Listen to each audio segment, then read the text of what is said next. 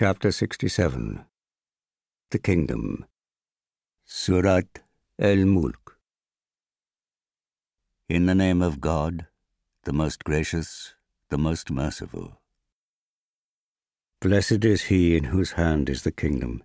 He has power over all things. He created death and life so that he might test you and find out which of you is best in conduct. He is the mighty, the most forgiving one. He created 7 heavens, one above the other in layers. You will not find any flaw in the creation of the Gracious One. Then look once again. Can you see any flaw? Then look again and again. Your gaze will come back to you confused and exhausted. We have adorned the lowest heaven with lamps, and we have made them for driving away devils. For them we have prepared the punishment of the blazing fire. Those who are bent on blaspheming against their Lord will have the punishment of hell, an evil destination. When they are cast into it, they will hear its roaring as it boils up, as though bursting with rage. Each time a group is cast into it, its keepers will ask them, "Did no warner come to you?" They will say, "Of course, a warner did come to us, but we belied him and we said, 'God has revealed nothing, you are in gross error.' They will say, 'If we had only listened or understood, we should not now be among the inmates of hell.' And thus they will confess their sin. Far from God's mercy are the inmates of hell. As for those who fear their Lord in the unseen, will have forgiveness and a rich reward. Whether you speak in secret or aloud, he knows what is in every heart. How could he who created not know his own creation, when he alone is the most subtle in his wisdom and the all-aware? It is he who has made the earth subservient to you, so traverse its regions and eat its provisions. To him shall all be resurrected.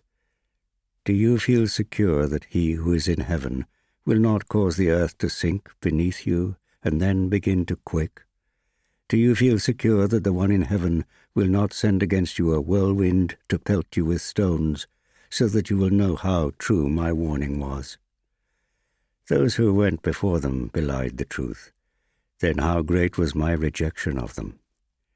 Do they not see the birds above them spreading and closing their wings? None save the merciful sustains them. Surely he observes all things. Who is there to defend you like an army, besides the Lord of mercy? Those who deny the truth are in deception. Who can provide for you if he withholds his provision? Yet they obstinately persist in rebellion and avoidance of the truth. Is he who walks groveling upon his face better guided, or he who walks upright upon a straight path? Say, it is he who brought you into being and made ears and eyes and hearts for you, yet you are seldom grateful. Say, it is he who has scattered you on the earth, and it is to him that you shall all be gathered on the day of resurrection. They ask, when will this promise be fulfilled if you are truthful? Say, God alone has knowledge of that, and I am only a plain warner. But when they see it drawing near, the faces of those who deny the truth will turn gloomy, and they will be told, "This is what you were calling for." Say, have you thought, if God destroys me and those who are with me, or treats us mercifully, then who will protect those who deny the truth from a painful chastisement? Say, he is the most gracious. We believe in him, and we put our trust in him. You will soon come to know who is in evident error. Say, have you considered if your water were to sink into the ground, who could then bring you flowing water?